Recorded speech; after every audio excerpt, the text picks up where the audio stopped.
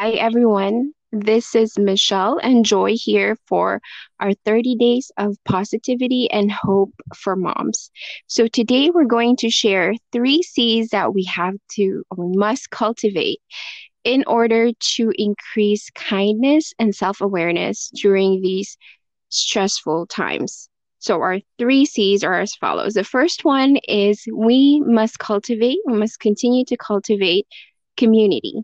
So we have to remember that it's not only our family that's being affected, it's not just our neighborhood, but the entire world is going through this pandemic. Globally, we're all being affected. But we must also look into the fact that we can still foster community, such as, if you've seen the news lately, Cuban doctors landing in Italy or Italian engineers trying to figure out how to turn a snorkeling apparatus into a viable mask that people can use in the healthcare field.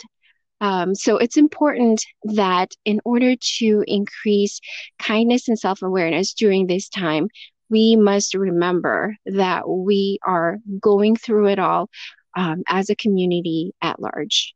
Our second C today is to cultivate compassion. We must ask ourselves how we can serve other people. Um, we must look into how we can contribute to solutions rather than problems, right? We must remember that we have to have open hearts and clear minds so that solutions can come to us.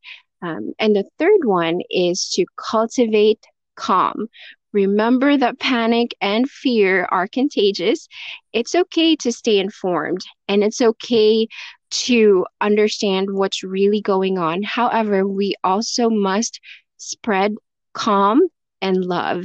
We must seek good news, not only, what's going on out there and everything, but also keep track of the progress that people are making.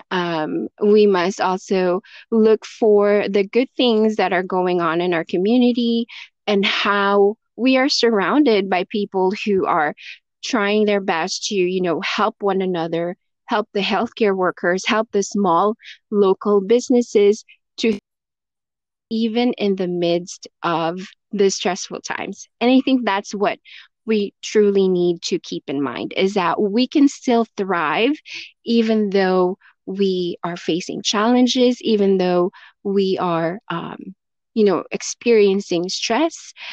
It is still possible to have community, to have compassion, and to have calm. We must ask ourselves also, before we respond to other people is that is my response going to be helpful, right? We have to be considerate of other people's perspectives and not be dismissive of our own emotions, but also of other people's emotions. That's all we have for you today, and we'll see you again tomorrow. Bye.